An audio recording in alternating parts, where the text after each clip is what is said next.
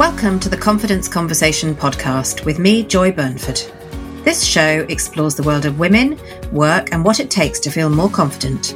A lack of confidence is not a crime, so if you need some motivation, inspiration, or a boost of confidence, grab a cuppa, go for a dog walk, or escape for a drive, and join us for today's conversation about confidence.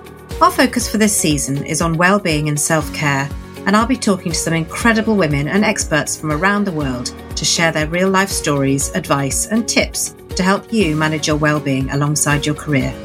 And I'd like to say a big thank you to Coach Matters for sponsoring this season. Coach Matters offers recently qualified and experienced coaches the opportunity to expand their business development capabilities, allowing them to reach more clients and lead successful coaching careers. Through network membership, programs, masterclasses, and well-being events, they provide a supportive learning space for coaches to thrive. Coach Matters is offering our listeners an exclusive offer of 3 months free membership of its network when you reference this podcast. To find out more, see the link in the show notes or visit coachmatters.co.uk/MCM.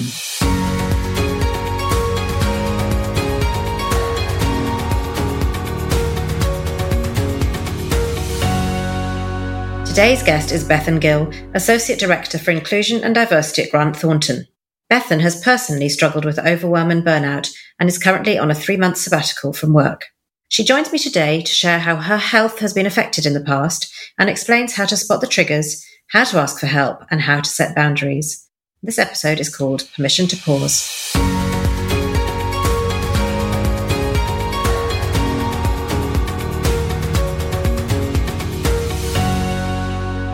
Welcome to the Confidence Conversation, Bethan. It's so nice to have you. Thanks, Joy. It's nice to be here. The theme for this season is all about well-being and self-care. So today we're going to chat a bit about your background and your career, your personal experience of dealing with overwhelm and burnout, and how you've managed your well-being and self-care alongside work. We'll also talk a little bit about giving yourself permission to pause and celebrating your own strengths and achievements, which is, as we know, is so important in this area. So to start with, can you tell me a little bit about your background and your career and how you've reached where you are today? Yeah, sure. Thank you. So I currently work at Grant Thornton. I'm in professional services and I have been for 15 years. When I left school, I went to university and studied sociology. I had no idea what I wanted to do as a career, except for what I didn't want to do, which was to be a teacher, like both of my parents, or an accountant. That seemed to be another path that was open to me. And I was like, oh, that sounds really boring. So when I graduated from uni, I had jobs, but not a career. I didn't go down the sort of graduate career path until 5 years later, when I kind of reassessed what I wanted and set myself some goals around what I wanted out of a career in the longer term. Ended up at KPMG on the trainee accountant scheme. So I couldn't avoid it any longer. And actually, I'm so glad that I did go down that route. It's created so many opportunities for me. And yeah, I joined Grant Thornton 6 years ago. And initially I trained in tax, and I'm now, over the last couple of years, I've transitioned into a role focusing on inclusion and diversity. Brilliant. And I know you've recently relocated as well, haven't you? How have you found that? Yes, overall a really great experience. So we were living in Norwich. So I had relocated quite a lot in the past for my husband's work, so supporting him. It was one of the things I really was looking for in my career as well, was an organisation that would give me geographical mobility to support him. So he works in professional football, and I've always wanted to support him but have my own career as well. And when he was playing, we moved around quite a bit, and he's been coaching now for the last, 6 years. So when he started that, we moved back to Norfolk, which is where we're both from, with our children as our eldest started primary school. And then this last summer, he had the opportunity to move to Swansea, and we made the sort of decision overnight as a family that we would go with him. So it's the first time that we have relocated in 6 years, and also the first time we've moved children's schools.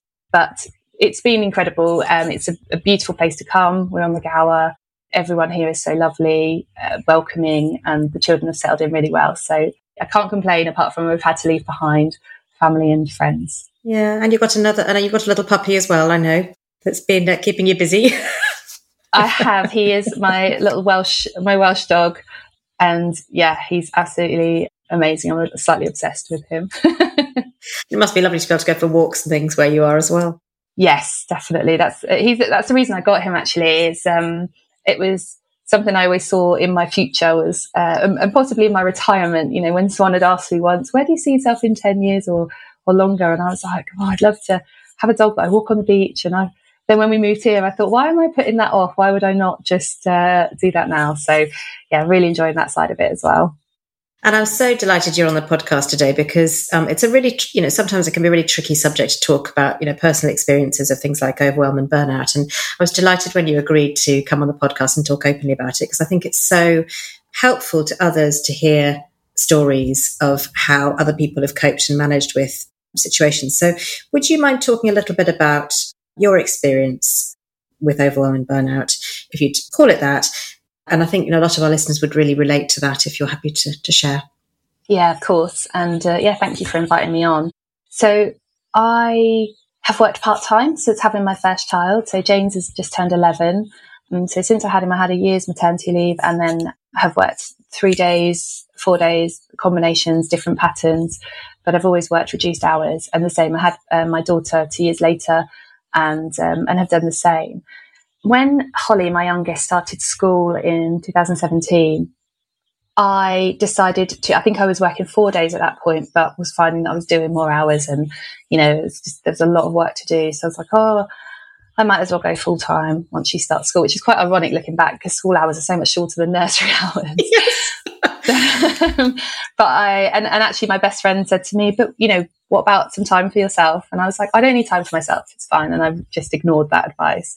And I also was of the mindset at that point that I needed to be full-time before I would get another promotion, before I would get my next promotion. And I was kind of on a bit of a treadmill of like, well, this is where I need to be. This is where I want to get to. So I did that. I put a lot of pressure on myself. And looking back, it is ridiculous when I say it, but I also went full-time and also signed up to run my first marathon as well, because that was something that was always on my bucket list. And I decided that was the right time. Absolutely ridiculous. Because you weren't busy enough. Exactly. So I think it's just this element of always like, right, okay, what do I need to achieve next? And sort of just taking too many things on. I was really enjoying my job then, but actually I slipped into kind of where I was saying yes to everything. And I was kind of, my boss at the time said that, if he wanted a presentation doing, he'd ask me. If he wanted a project doing, he'd ask me. If he wanted a client, because I sort of filled all those roles for him, which is obviously really flattering, but actually I was saying yes without realizing what that was costing me. And I also was then ignoring the physical symptoms. So I would suffer with nausea, with dizziness, with headaches periodically. And I was just kind of ignoring them and going, oh, it's physical illness. I've got a virus or whatever it is. And I might have an afternoon in bed, and then I'd crack on again and keep going. Eventually my body shut down. It wouldn't, like, I couldn't ignore the warning signs anymore. And actually I suffered quite a large panic attack in the night. So this is about 6 months. So this is March time, about 6 months after I'd gone full time again. And I'd never had a panic attack at all. And it was sort of on reflection, I was like, that must have been what it was. Sort of the hot, cold sweats, just disorientation, everything. I didn't know what was going on. Ridiculously, even then, I still got up at my 5:30 alarm to drive 90 minutes to do a presentation, and I sort of ignored the fact that I was feeling so dreadful. But I got halfway there and sort of started to feel like a migraine came on. So again, my body was telling me, you've got to stop. And so I eventually listened. I think I just didn't want to let people down. And so I was kind of on this, keep going. So I stopped the car. I made the call to say I couldn't make it. I went home, got into bed with my laptop so that I could finish off the bits I needed to finish off. Honestly, ridiculous. Then I think probably the next call I did was call my mum and say, I need some help. I phoned the doctor, had a phone call with the doctor, and I said, I need to not work anymore. I need to just quit. That was sort of where I got to. And the doctor said, why don't I sign you off for a couple of weeks and see how you feel? And I said, oh, okay, but I couldn't see it changing. And actually, in the end, I did only have a couple of weeks off, and that was enough. But it was like, I really, really hit rock bottom. I think there was a day where I was having someone round to look at the washing machine, and I had to say to my mum, can you be here for that? Because I can't open the door. I can't answer the door to this tradesman. And, that's like crazy. I don't recognise that person. I just was so uncomfortable and ill, basically. So that was probably the first time that I ever really gave thought to my own mental health and what I needed to do. And like I say, I was often confusing physical symptoms with actually what now I know is my mental health and the kind of attention I need to give that side of things. And immediately I dropped my hours back down. I went right down to 3 days a week. And again, that period made me realize that's what I need to do to be my best self, I suppose, at work and at home. And it really, I often say it was one of the best, sounds awful, but one of the best things that could happen to me, because it made me address myself and it made me understand what my needs are, what my drivers are, and what I can do, what I can manage. And actually, if I'm not okay, no one's okay, because I'm the one that runs the family. I'm the one that keeps everything moving. And it's such a familiar story, sadly. I think a lot of women suffer from kind of mental load, mental overload, and they're sort of managing a family, managing, as you know, in my book, I talk about the 4Ms. So I talk about kind of maternity, monthlies, miscarriage and menopause, caring responsibilities and everything that brings. And all of these additional pressures that women in particular, and obviously men do have some of these similar pressures, but generally women do take on the kind of the biggest burden of these things. I'd be interested to know, thinking back to that time, is there anything that either, the organisation or you could have done differently to try and intervene in that kind of time before you got to that point of having those 2 weeks off? What was there anything that you wish you'd had or done differently? Firstly, I'm quite proud that I only had 2 weeks off, and not that that's a badge of honour. And if people need longer, so be it. And in fact, I think I had two and a half weeks in the end. But again, I wasn't going back to what I was doing and my organisation. And it was at Grant Thornton at the time. They were brilliant in terms of the people that supported me and were like, "Yep, we understand." And they took the work off me, supported me back, and everything. What I think is probably the driver is knowing yourself, like not relying on someone else to recognise these things, and not, everyone's got their own priorities, they've got their own concerns and challenges, and it's really hard. We talk about in work about the role of the people manager, and it's so vital and it's so important, but it's also really hard to constantly be thinking about other people when you're also trying to think about yourself and also do your own work. And so I guess my biggest takeaway and advice to people is take ownership of your own situation and really understand what you need, and then ask for that. My best friend said to me, "Do you think you need some time?" And I was like, "No, I don't need any time. It's fine." I didn't listen. So this is the thing, isn't it? It's like when mothers say, "You need to do this" or whatever, and my mother's probably listening to this podcast, but she knows that I go, yes, and I don't really listen at the time, but then ultimately I will sort of drip feed and go in and I will do something. Okay, yeah, that was right. It was good advice. I think that's it. So sometimes you're in it and you don't necessarily listen to the advice, and so that's why it's so important to know for yourself where your limits are. And you talk about the kind of more recently you've recognised certain triggers for you. Can you talk a little bit about that and what those are for you? Yes, I think again that experience, what that allowed me to know is what I need to look out for myself, because I didn't want to get there again. I didn't want to get to that point, because that was no good for me. It was no good for my family, and it was no good for my colleagues either. It's like, actually, it's better to have me here some of the time on a part-time basis than to not have me at all. That's what I've realised. So in terms of understanding what I need going forward, it's just really recognising, and it's not immediate. I still realise that, I'm quite tired, I'm quite irritable, I'm not making time for exercise, and I'm not probably eating as well as I should, and I'm possibly reaching for the glass of wine on too many evenings. I bet so many people are sitting there nodding at this point.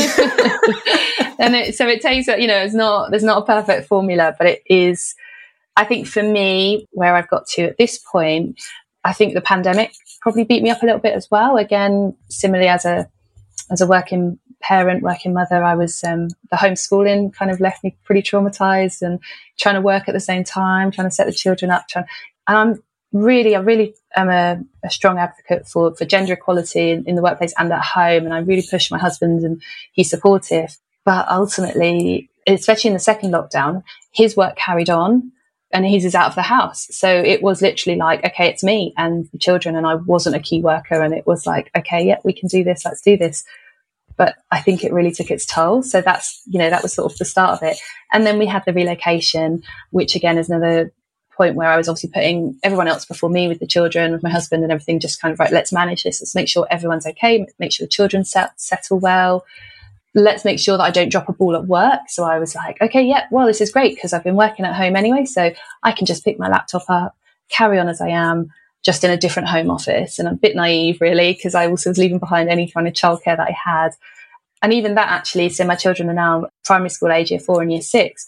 So it was like, oh, well, I don't really need to get much after school care in place because they can come home, they can look after themselves and, have a snack, and I can carry on working. So yeah, I kind of just thought it was all okay. And then I got to the point where I was like, I'm exhausted. Work was creeping into everything. So I was taking children to school, coming back working, picking them up, coming back working, taking them to their clubs, coming back working, putting them to bed, working. It just wasn't okay. That isn't what I want from my life. And so something had to give. And at that point, I was lucky enough where I could reduce my hours. I was doing 2 jobs, actually. Again, probably not the best situation. It's like a perfect storm. But I was able to kind of drop half of it. So again, really fortunate to be supported in that way where I could say, this isn't working, something needs to give, and being responded to in the right way by my organisation. So I dropped my hours right down, ended up doing sort of 3 short days, but actually still felt like I was not quite giving what I wanted to be giving to work. And I likened it to feeling like I was at the bottom of a down escalator trying to go up, just sort of fighting against the tide all the time and never quite being my best self at work, which I want to be. And actually, ironically, I feel like I was letting people down, but really I was letting myself down because actually turning up sort of substandard is not how I want to operate. And so actually it's about taking that time to think about that and reflect. And it's really hard, isn't it, with the working at home thing, because I do it as well. And it's very hard to create those boundaries and be really strict with yourself. I'm not very good at doing it, if I'm honest, because it's so easy when you can have your laptop with you, and it's very easy to kind of have that always on. So it's really hard to make those boundaries, and it's something I think a lot of us struggle with.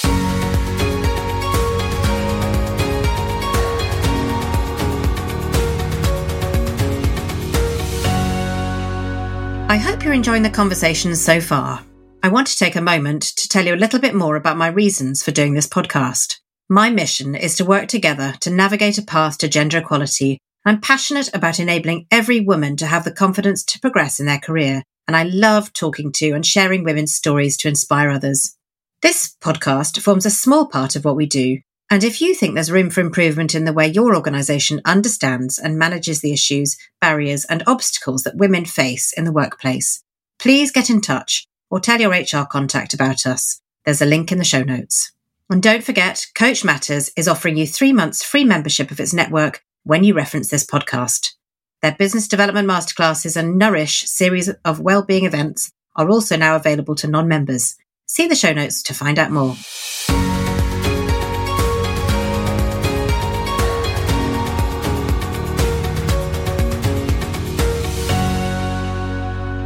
So you're now on a sabbatical for 3 months, aren't you? So how did that come about and what helped you make that decision?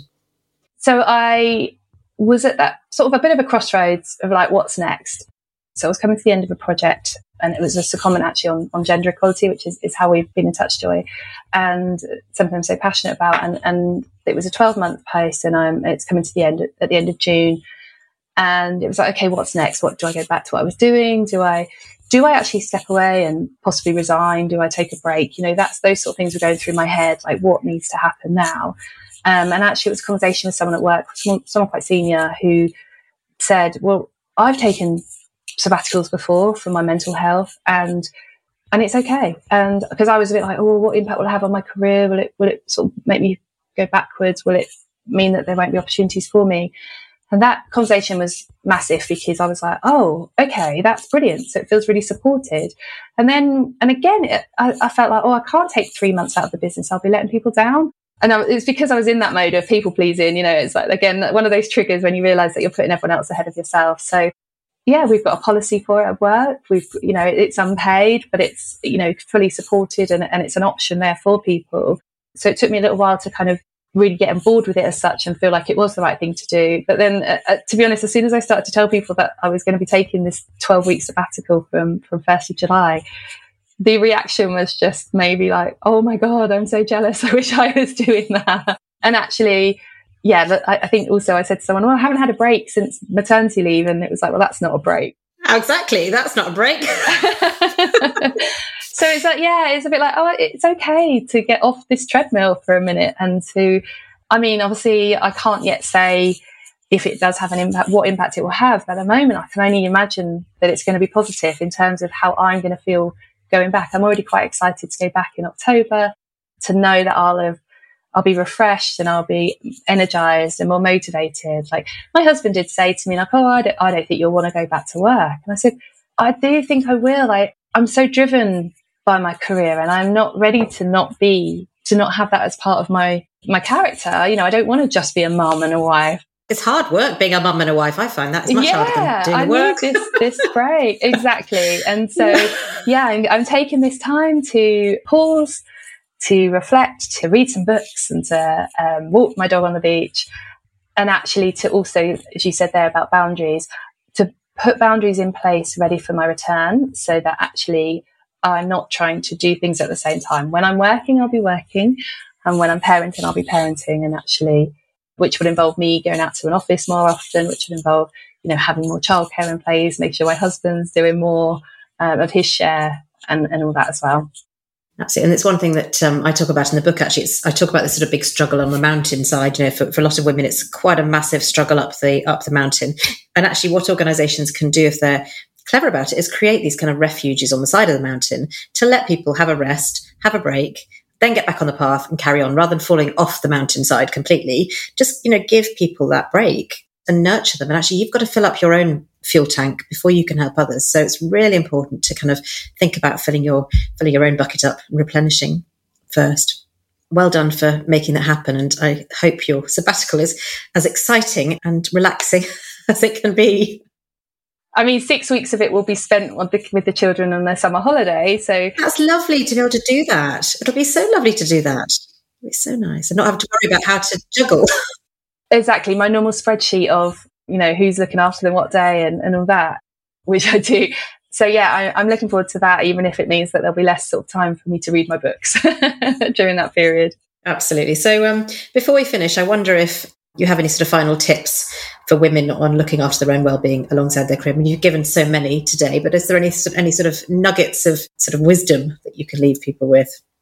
Well, one thing you just mentioned then about the sort of the mountain and the kind of taking those chances to pause and rest. And I think I've definitely been guilty in the past of probably trying to compare myself to other people and other people's journeys. And actually, you know, even to the point where I mentioned at the start that I joined the profession late as such. I was, you know, 5 years postgraduate when I joined with a load of 21-year-olds. So, you know, always felt like I was playing catch up. And actually it's about your own journey. It's about your own. So, you know, I still have ambitions to get to partner. So I'm a level 4 at the moment. Our partners are level 6. So it's like, actually, that's still something I see in my future one day. But actually, what I've come to terms with, that it doesn't have to be tomorrow. It can be in the future, because what I want to do is enjoy the journey as well and make sure that I'm content with each stage and, you know, having that time with my children and time for myself and time to walk the dog. And, you know, rather than race to the top and then look around and not have anything or anyone to enjoy it with. Our careers are long. I think retirement age is going to get further away. So it's about actually making the most of that journey. So I guess my top tip would be, don't compare yourself to anyone else, and just really understand yourself, really understand your own triggers, and do what you need to do to be happy and healthy.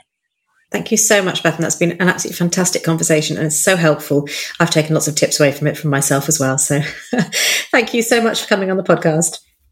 Thanks for having me.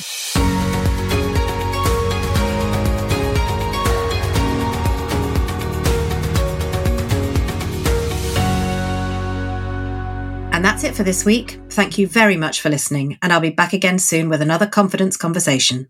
If you know anyone who might find this podcast useful, please do pass on the link, and it would give me a real confidence boost if you could subscribe, rate, and even leave a review. If you like what you've heard, join us at theconfidenceconversation.club, where I'll be sharing tips and notes from each episode, and you can send in your ideas for future topics. And remember, you can get 3 months free membership of Coach Matters Network when you reference this podcast. To book, get in touch at coachmatters.co.uk/MCM. Thank you. And until next time, bye for now.